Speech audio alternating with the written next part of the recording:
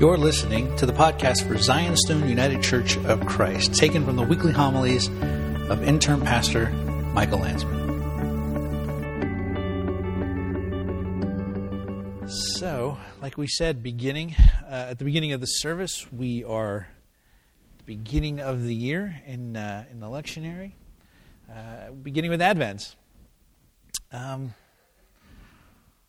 Advent kind of has been sidelined, I think, largely in culture. There's lots of churches that celebrate it, but I think largely it's kind of gone under the radar. It's kind of been co-opted by Christmas. And so we see like Christmas stuff already going up in November, right? Like right after Thanksgiving. And so we see shows and movies and children's entertainment and all that stuff start to reflect the holiday season. A few days ago, I was watching a kids' TV show with my wife, Shantae, and with our son, Isaac. And he doesn't understand because he's a baby. But we were watching a kids' show. It was animated. And in this show, the main character was trying to unite people of different holiday traditions in a parade. And of course, it all goes wrong, and she has to fix it. And so she fixes it by going caroling. But when she goes caroling, she actually doesn't sing a Christmas song. She sings over and over and again a song about how we all have different holiday traditions, and what doesn't matter is how we celebrate the holidays, but who we spend it with and who we love. I thought to myself, this is one of the stupidest things I've ever seen and I've heard. And you might say, well, why? It sounds okay. I mean, there's a degree of truth to it. But for one, holidays are holy days. Holy days. Holy days mean that the church has marked out special time of worship around something significant. Holy days. We don't have a concept of holy days anymore in our culture.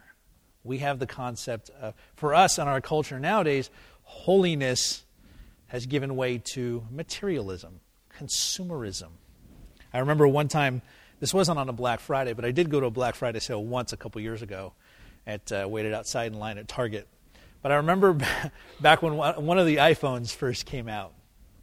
And I was like, yes, the latest iPhone is coming out. It didn't matter that I already had one, and it actually still did the job pretty good. And I didn't need the latest one. But I was like, I want it. So a friend of mine, early in the morning, right, we got there to the mall. I'm not lying, maybe like 3 in the morning to get there so we could get in line. And they were actually turning people away from the parking lot. So we had to leave and then come back before they let us line up. By the time we came back, there was a massive crowd outside the doors, right, where the Apple Store was.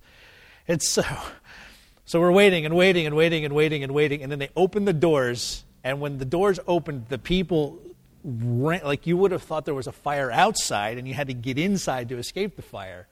I saw somebody trip and fall, but fortunately nobody got trampled. They were picked up. My friend and I, we decided not to run because we're gentlemen, and we just walked casually to the store, and then we had to wait in another line. And I thought to myself later on, that was really crazy. I got up super early in the morning to go stand in the line, to go get a product I wasn't even able to get that day. I had to wait a couple of extra days because they ran out of stock. But people nowadays will spend time in lines for the newest Star Wars movie, and face it, that's worth it. But the latest Star Wars movie, right? Or the latest comic book movie or what have you. People are willing to wait in line for that or for good restaurants. But we've forgotten how to mark off holy days because the church, by and large, is ignored. And so we mark out time for worship around something significant. And the other problem with this show is that they were calling for love and unity. But what they didn't do was tell everyone why they should love one another.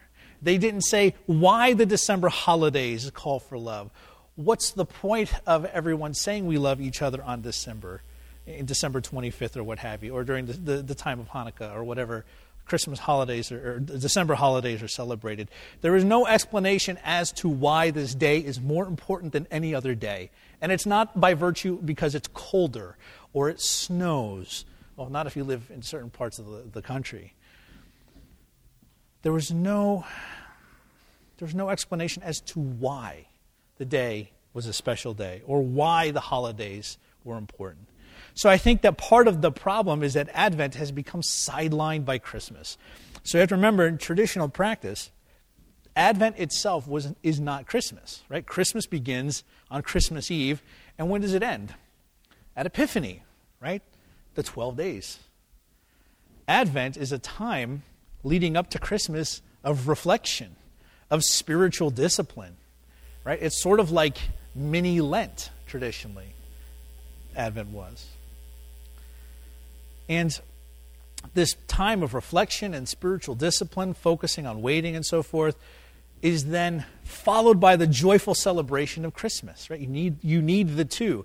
The waiting and the patience of Advent gives way towards the joy and the celebratory aspect of Christmas, of Christ's nativity. Just like Lent and Holy Week is that time of sober reflection that leads us to the joy of Easter. And so in Advent, we highlight the themes of hope, the theme of peace, the theme of joy and love, because in the incarnation of the Word of God, in Jesus taking on human flesh, we see these on display in anticipation, right? The anticipation that the children of Israel had, God's people had, awaiting the promised Messiah. Then we have the fulfillment of God's promise, sending the Messiah, and then the consummation. This is the return of the Messiah at the end of time. And the readings today reflected the third one, the consummation. So you may have heard the readings this morning and thought to yourself, that doesn't sound very Christmassy or festive, or even tinged with a teensy bit of hope. So we're going to talk about today, how do these texts highlight the theme of hope, how these readings are concerned with the consummation of all things, and how is the hope of Jesus Christ present here. So in the reading from the Psalms, it was Psalm 80, verses 1 to 7 and 17 to 19. Give ear, O shepherd of Israel, you who lead Joseph like a flock. You are enthroned on the cherubim. Shine forth before Ephraim and Benjamin and Manasseh. Stir up your might. Come to save us. Restore us, God. Let your face shine that we may be saved. O Lord God of hosts, how long will you be angry with your people's prayers? You have fed them with the bread of tears and given them tears to drink in full measure. You make us an object of contention for our neighbors, and our enemies laugh among themselves. Restore us, God of hosts. Let your face shine that we may be saved. But let your hand be on the man of your right hand, the Son of Man who you have made strong for yourself. Then we shall not turn back from you. Give us life, and we will call upon your name. Restore us, O Lord, God of hosts. Let your face shine that we may be saved. So we see here Jesus prefigured in the Psalms, right? Jesus is the shepherd of Israel that the psalmist is praying towards. And Jesus even applies this imagery to himself. What does he say in the Gospels? I am the good what? Shepherd, right? And you have the story. We even have a beautiful picture of it right here. Jesus as the good shepherd. And we know in some of the other parables, he leaves the 99 to find the one. And we see Jesus, the shepherd of Israel, enthroned on the cherubim. The cherubim is a type of angel, right, that the Old Testament talks about in heaven, that Christ is enthroned there. And they ask him to shine forth. They say, restore us, O God, save us. Let your hand be on the man of your right hand, the Son of Man. So the restoration and the salvation of Israel rests with the coming of the Son of Man, Jesus Christ. And we see Jesus calling himself in the Gospels. What does he call himself? The Son of what? Man. He's taking on these Old Testament titles for himself. And we see here God's face shining is what brings salvation. And that should make us think in the Old Testament of what story? A couple of stories, right? The first story we could think of is the story of Moses. Moses goes up to the mountain, right? And then when he comes down, what is he holding? The Ten Commandments, right? Charlton Heston comes down from the mountain with his beard and his red coat, and he has the Ten Commandments. But what happens when Moses comes down? His face is what? His face is shining, right? He was in the presence and the glory of God, and so his face is shining with God's glory as he comes down from the mountain with the law. And then when we think about, and we'll actually commemorate this next year, Jesus goes up into a mountain. And what happens? He's changed, right? It says that he is transfigured before them. And we see not only his face glowing, but his clothes are white, as if the glory that he contains within himself as being the both divine and human Son of God is shining forth, right? So we have this picture in Psalms of asking God to shine forth. We see it prefigured in Moses and other people in the Old Testament. We see this fulfilled in Jesus, shining forth. I think the book of Hebrews calls him Christ. It says Jesus is this classic old word that nobody uses anymore, the effulgence of the glory of God.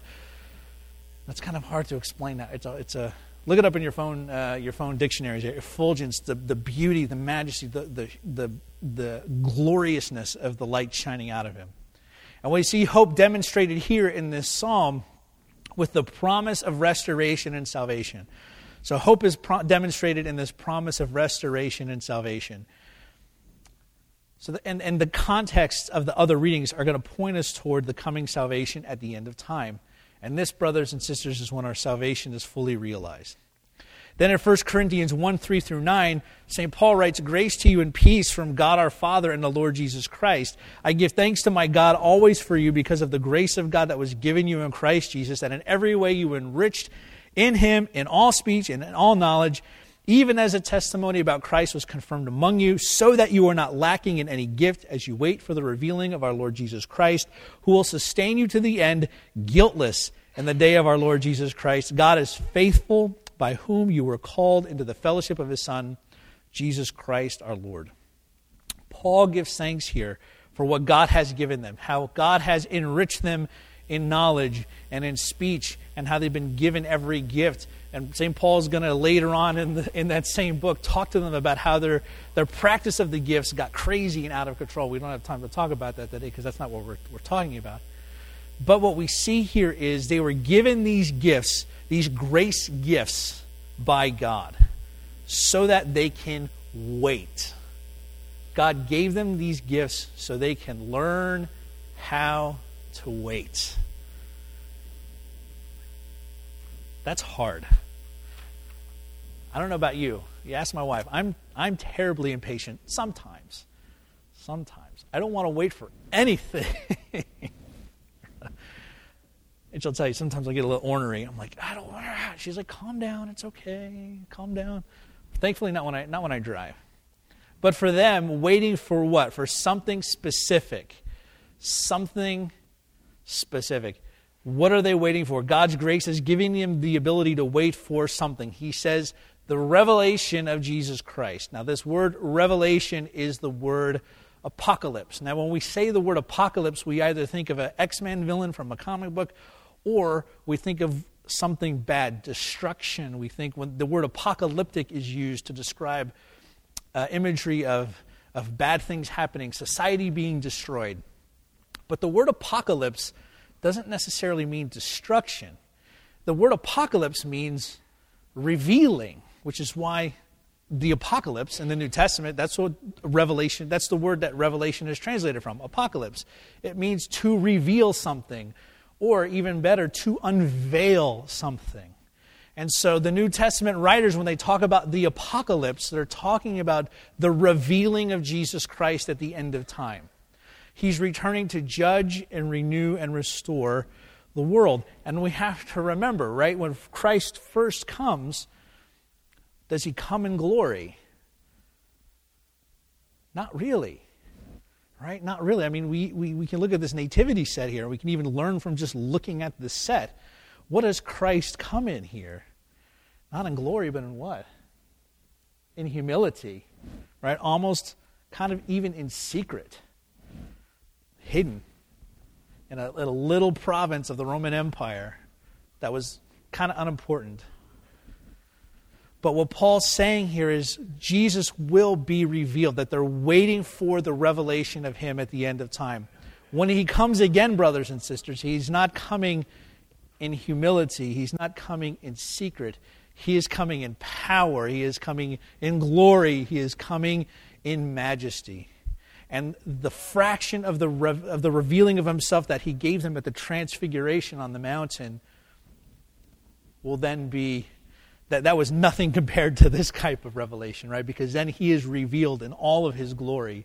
And the scriptures remind us then that every knee will bow and every tongue will confess that Jesus Christ is Lord to the glory of God the Father. Every knee will bow, every tongue will confess. That doesn't mean that everyone will believe and receive.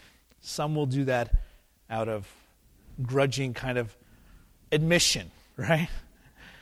But we are not those people who are grudgingly forced to admit that Jesus is who he says he is. And we don't wait till the end of time to acknowledge that. So we see hope demonstrated here in this passage of Scripture, I think, by seeing that God is faithful to us in our waiting. specifically in our waiting for Jesus Christ to return, but then also in our waiting as we learn to live as Christians within this world. So the grace that God has given us will sustain us until Christ returns again. And the presence of his grace gifts, they sustain us in that period. The theologian Richard Hayes, commenting on this portion in Corinthians, he says, "We can gain a better sense of proportion about our own striving and failures, for God is faithful, and it is God who is at work in calling and preparing us for his gracious ends. By reading this opening passage, we can learn to see ourselves within the story of God's grace in such a way that despair and pride and petty conflict fall away." Because, brothers and sisters, they fall away because we see or we anticipate the revealing of Christ in his goodness and in his glory. It should make all of these things that we fight about, maybe even here among ourselves, maybe even the things that we fight about at home, all of those things that we fight about ultimately are unimportant. Because what matters, brothers and sisters, is that unity centered around the coming of Jesus Christ that should make all despair, pride, and conflict fall away. And then lastly, in this portion from the Gospel of Mark, "But in those days after that tribulation, the sun will be darkened, the moon will not give its light, the stars will be falling from heaven, the powers in the heavens will be shaken, and they will see the Son of Man coming in clouds with power and glory. He will send out the angels and gather his elect from the four winds, from the ends of the earth to the ends of heaven. From the fig tree, learn the lesson. As soon as its branch becomes tender and puts out its leaves, you know that summer is near. So also, when you see these things taking place, you know that he is near at the very gates. Truly I say to you, this generation will not pass away until all these things take place. Heaven and earth will pass away, but my words will not pass away. But concerning that day or the hour, no one knows, not even the angels in heaven, nor the Son, only the Father. Be on guard.